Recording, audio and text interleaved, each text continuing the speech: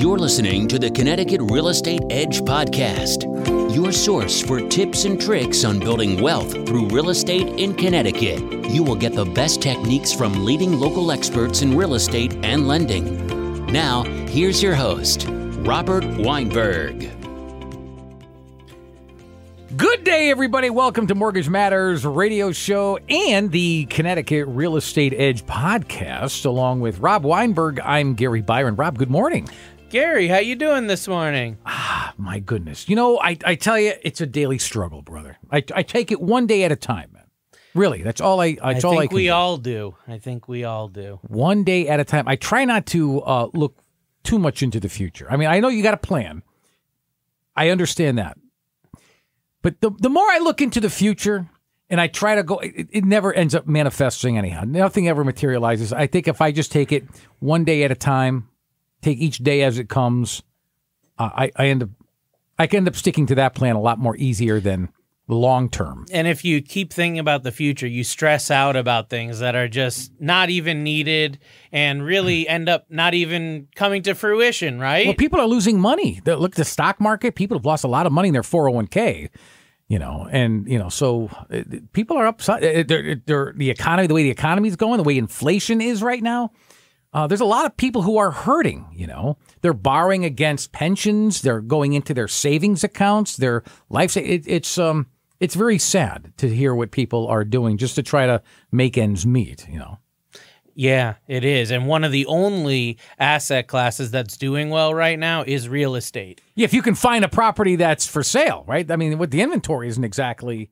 in abundance. Yeah, well, buying and selling, there's different challenges. And actually, that's what I wanted to dive into today, is a reality check on the real estate market. So this is the right episode if you're looking to find out what's really going on in today's real estate market. So why does everybody need a real estate, let's call it like a reality check right now?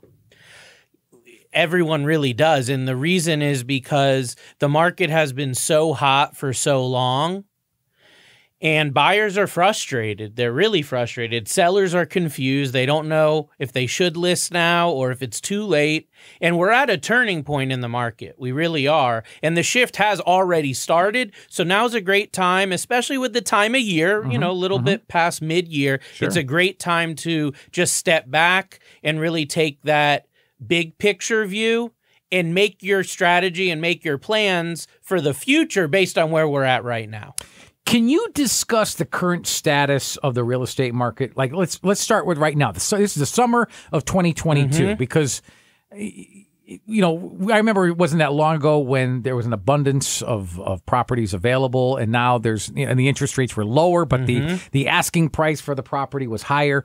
Now the abundance is lower. As I mentioned a moment ago, the interest rates are higher, but interestingly enough, instead of the price of the home going down, it's maintaining. It's definitely staying stable. Yeah. Many people are surprised about that. So here's where we're at right now is we're coming off a huge seller's market. For the last 2 years, it's been the strongest seller's market that we've seen in the country in decades.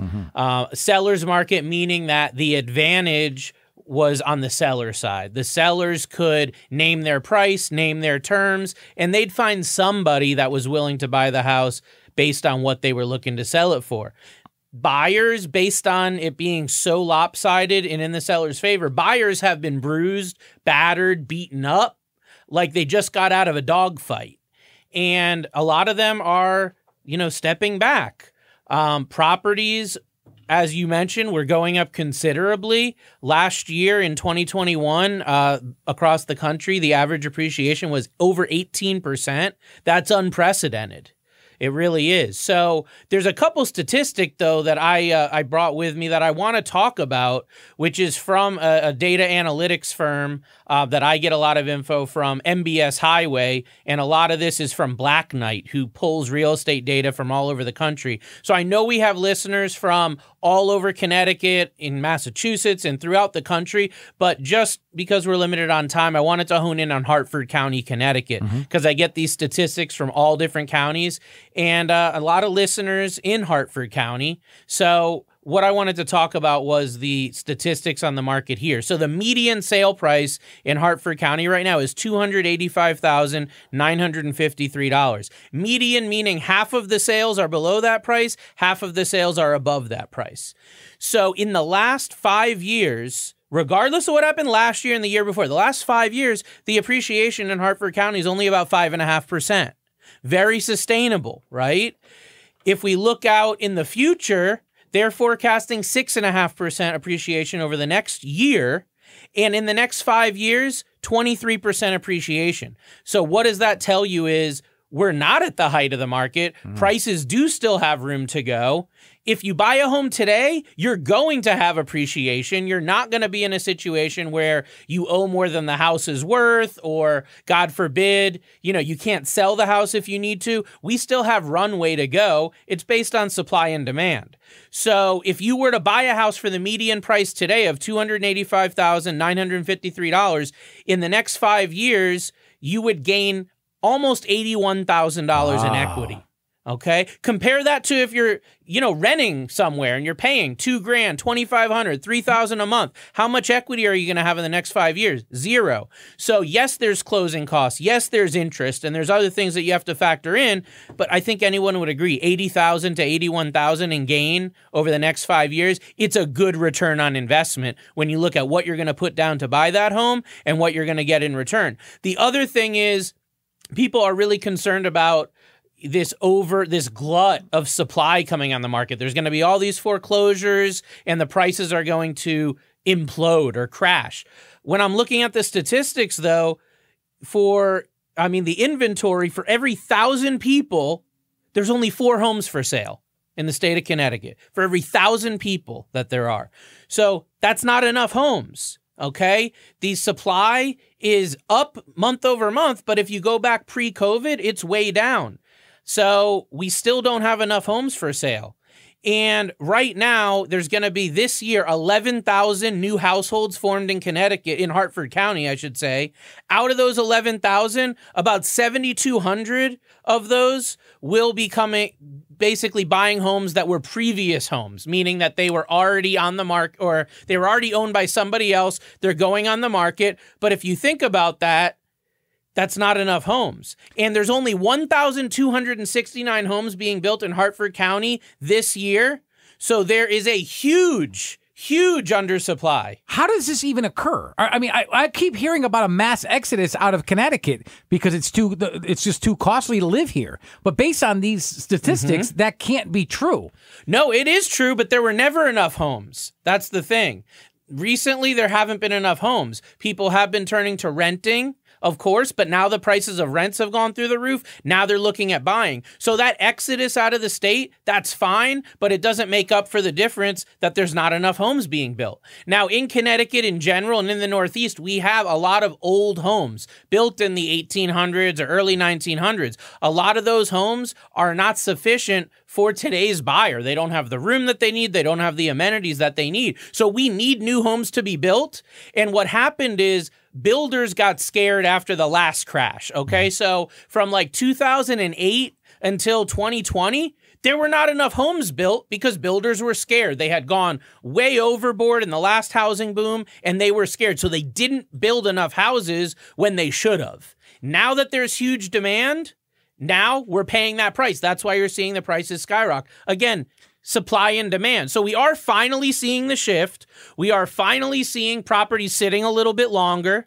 We are finally seeing less offers and less competition. So it hasn't shifted 100% over to a buyer's market, but it's starting to shift in that direction. What would you say the difference is between today's market and let's just go back 6 months ago?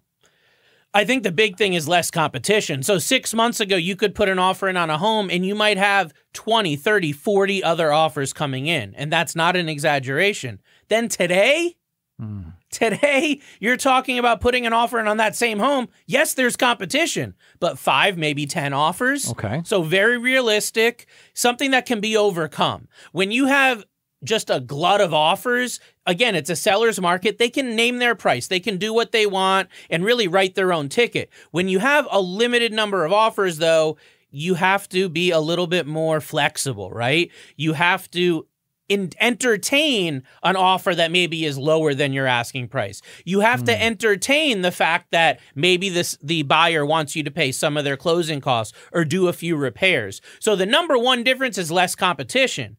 But at the same point, you're much higher in interest rate. So you're talking about interest rates in the beginning of the year in the low 3s, high 2s. Now you're talking about interest rates in the high 5s, low 6s. If you have lower credit, maybe into the high 6% range. What that means to a buyer is higher monthly payments, period. Higher monthly payments. Now, long term, you can refinance that mortgage. You can use mortgage strategies like we've talked about on this show to lower your monthly payment, but we don't know. Is that going to be a year from now? Is that going to be a couple years from now? We just know it's going to happen. We don't know when. The last thing that I want to mention on differences between 6 months ago to today is the inventory levels. So CNBC's Diana Olick, who's a real estate reporter, she gets it wrong on a lot of items, but this is one statistic I took from her, which is housing inventory in June was 19% higher than a year ago. So 19%, around 20%, that's a significant increase from a year ago. But when we look at pre-COVID, overall inventory is still about half of what it was pre-COVID. Why would that occur? You may be asking, like, why would that be? Why is the inventory level so much lower now than it was pre-COVID? And I've done an entire show on this, which is what the value of housing now is after COVID versus before.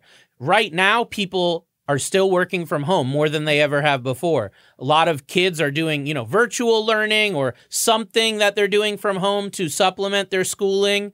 And one or both spouses might be working from home, so you need more room. So all of that has created a scenario where there's more demand now for housing. People are spending more time in their house today than they did 5 years ago, 3 years ago. That means they're willing to pay more because there's more utility, there's more value in that.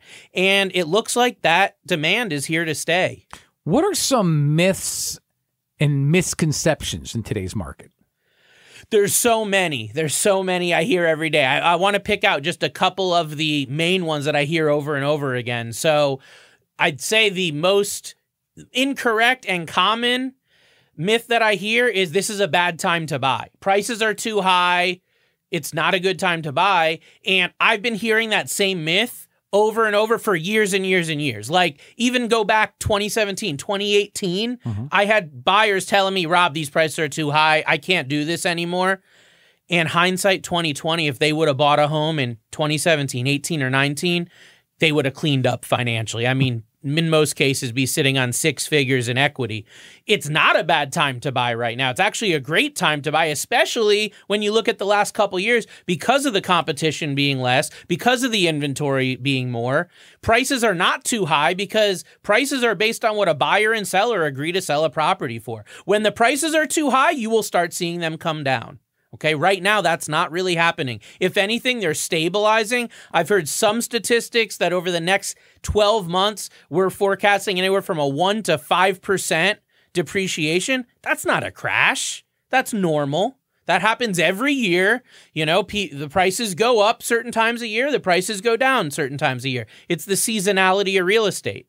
So the housing market crashing, that's another huge one that I hear all the time. I'm going to wait. Housing prices are going to crash. There's no way this is going to continue to escalate the way it has.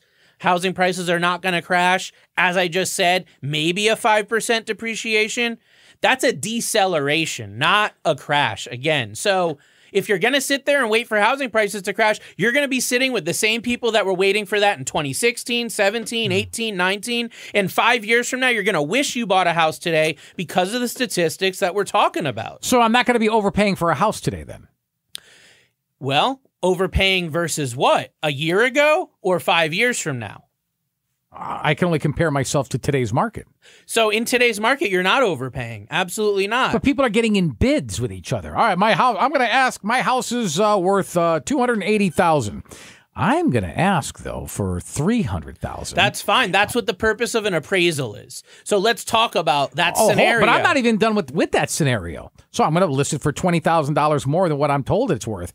So I'm going to put it on the market for $300,000. Oh, someone's offered me $301. Oh, someone's offered me $305. Oh, there's a bidding war. A third person's come in, $310. You're only going to get that mortgage, though, if the appraiser agrees. If the appraiser says that house that's $280 that was bid up to $320 is not worth $320, then you have a decision to make. Do you want to eat the difference, in which case you are knowingly overpaying for a house, or do you want to go back to the negotiation table? I've seen this happen a couple times recently. It's not, though, what you're talking about. It's not $50,000, $40,000, $30,000. $5,000 I'm seeing.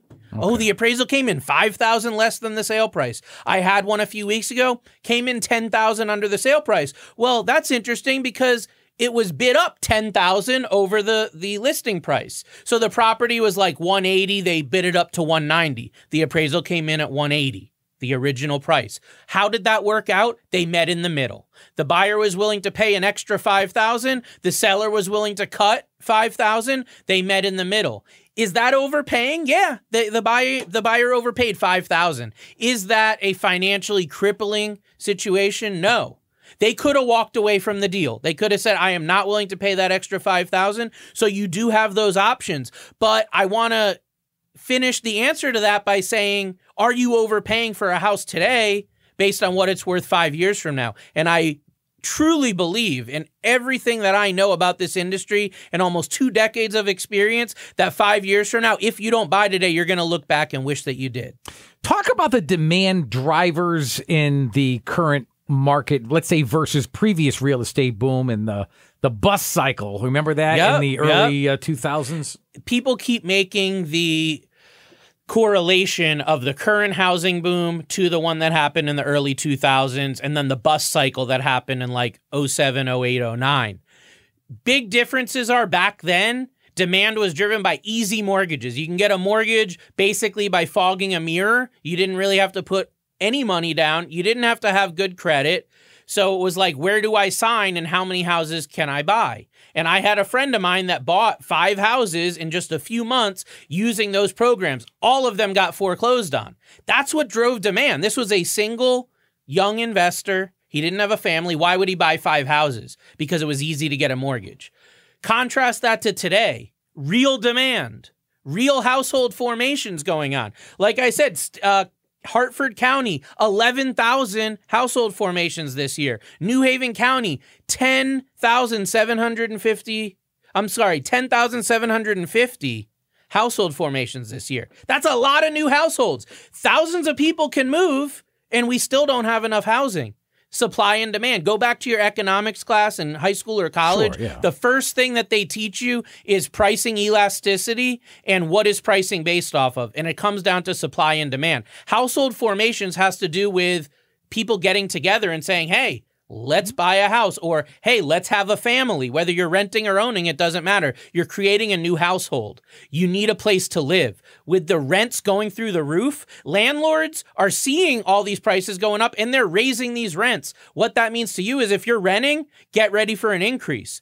Buying a home is looking better and better because yes, the prices are high. Yes, the interest rates are more than they were, but compare that to where you're renting, compare that to what you're getting, and you'll see building equity, creating a legacy for your family using real estate to build wealth. That's where it's at. That's what people have done for decades. That's what they're going to keep doing. Do you want to be part of that? Or do you want to be someone that 2, 3, 4, 5 years ago says, I should have, I would have, I wish I could have?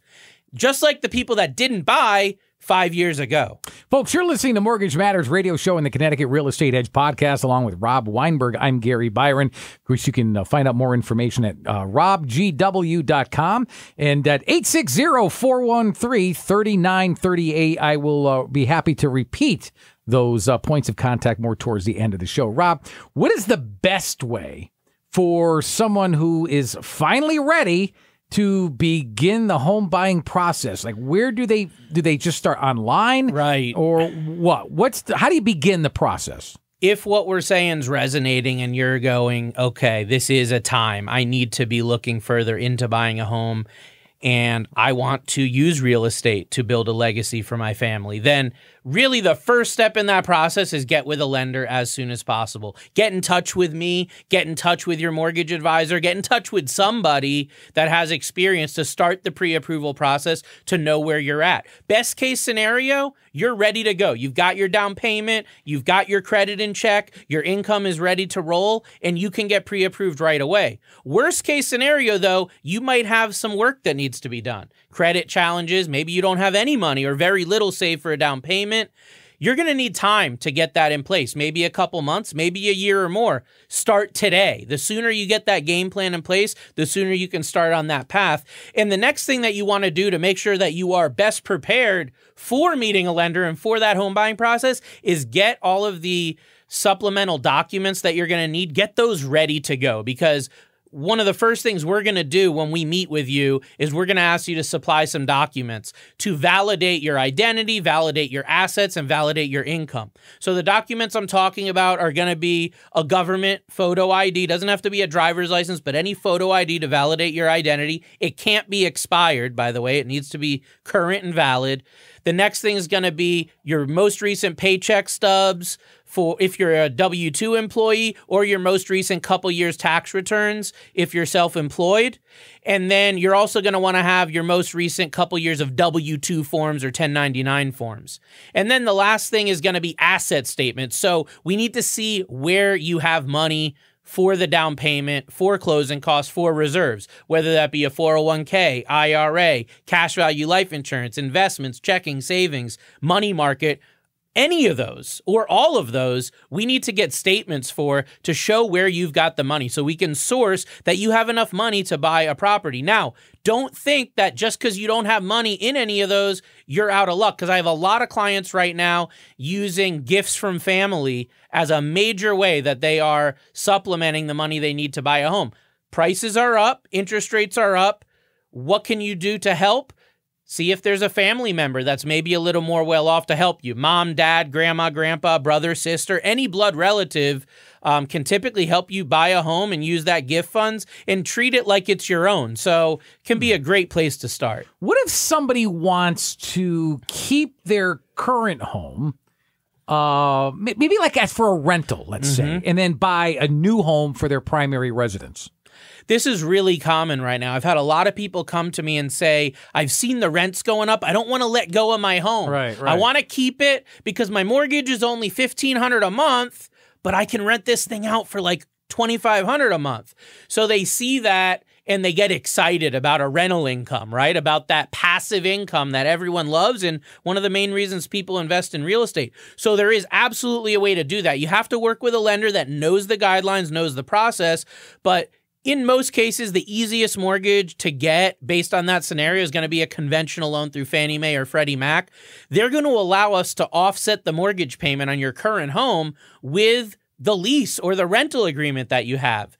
So we'll need to show a copy of the rental agreement. We'll need to show proof of security deposit, and then we can use up to 75% of that rental income to offset that mortgage payment. So then you can buy a new home and the old home won't count against you, because a lot of people have that challenge, right? Yeah. They say, well, I've got this house and I want to buy another. I want to build my portfolio like you talk about, but I only make $50,000 at my job, or $60,000, $70,000. How can I afford 2 mortgages? And they just write the idea off. They don't understand that there are special guidelines that are out there to help you to expand your real estate portfolio. Again, you just need to work with a lender that understands and knows these guidelines and has the experience working with underwriters to know what is going to be needed. Get those documents in play up front so that your loan can get approved without any issue, very smoothly and without a lot of stress. Wow. That's simple. Well, that does seem simple. Exactly. So I think the other thing that we really want to focus on, Gary, when it comes to buying multiple properties is, what's your long-term agenda, right? What's your long-term goal? And for some people, it's buy 1 or 2 properties and have passive income coming in. Other people want to have a huge portfolio of 5, 10 plus properties that they could have rental income every month coming in and really supplement like a retirement income or supplement their job income or whatever that it may be. So that's a real discussion that you want to play out with your mortgage advisor and with your real estate professional, because we can begin with the end in mind. We can set up mortgage strategies and real estate strategies for you that are going to help you get to 3 to 5 to 8 plus properties if that's what you're looking to do. And we can also do the same thing if you're just looking for 1 or 2 additional properties. So we really got to look at that. Everyone's got their why. So you really got to look deep down inside as what's your why and what are you really looking for, over the long term with real estate, because everybody's got different goals, right? I had always thought, though, I thought you mentioned in a previous episode that if you're buying a house for a rental, it's a completely different process to obtain that mortgage. Yes. Much bigger down payment required and all that. But in this case, we're talking about somebody taking the home they live in now and turning it into a rental, right, and then buying a new home to live in as their primary home. That's the easy way to do it, because then you get the best terms on the new loan, and your previous loan that you used to live in, you don't have to do anything with that, right? So that loan that you got when you were living there, that loan is still valid. You don't have to refinance it into worse terms. You can leave that loan as is. In most cases, talk to your mortgage advisor, but typically as long as you've lived there for at least a year since you got the mortgage, there won't be any issue or repercussion turning that home that was a primary into a rental property. And like you always say, multifamily homes are different, right? Where you have to, they recommend if you're a first-time buyer, you should really live in you one, have in, to. in one I mean, of the if you're units. doing an FHA loan, which was it's what I recommend for multifamily, the key strategy that you use there is you buy a multifamily home, you live in one unit of that home for at least a year as your primary residence. You rent out the other units to help bring in rental income, and then after a year, you go buy another property, but you keep that property as a rental, and then the unit that you used to live in, now that creates additional cash flow. So now in most cases, you're paying your mortgage, taxes, insurance, and there's money left over, and with an FHA loan for multifamily, you only need as little as 3.5% down. So it can be really attractive, especially to first-time buyers that want to build out that portfolio quickly. And don't forget maintenance. You're going to need a new roof. You're going to need new furnace at some point. At some point, you always want to factor that in, and that's one of the reasons why you don't want to deplete every dime you have when you're buying a home, because you want to have money for the upkeep, the maintenance, the repairs. It's just something that's necessary so that you don't go into debt, so that you don't end up in financial turmoil when the hot water heater breaks, when the roof needs a repair. You got to be ready for that. Folks, you're listening to Mortgage Matters Radio Show and the Connecticut Real Estate Edge podcast. If you'd like to have more information, simply head online to www.robgw.com. Again, it's robgw.com. If you'd like to make an appointment with Rob Weinberg, it's very easy to do. 860-413-3938. Again, it's 860-413-3938. And if you'd like to send Rob an email, maybe we can even get your question answered on these very airwaves. That's easy to do as well. It's mortgagemattersradioshow@gmail.com. For Rob Weinberg, I'm Gary Byron. Thank you so much for listening to Mortgage Matters Radio Show and the Connecticut Real Estate Edge podcast. Until next weekend, have a good one, everybody. So long. Thanks for listening. If you have questions about the information we've covered or would like to discuss mortgage financing for your situation, you can reach Robert Weinberg by visiting www.robgw.com.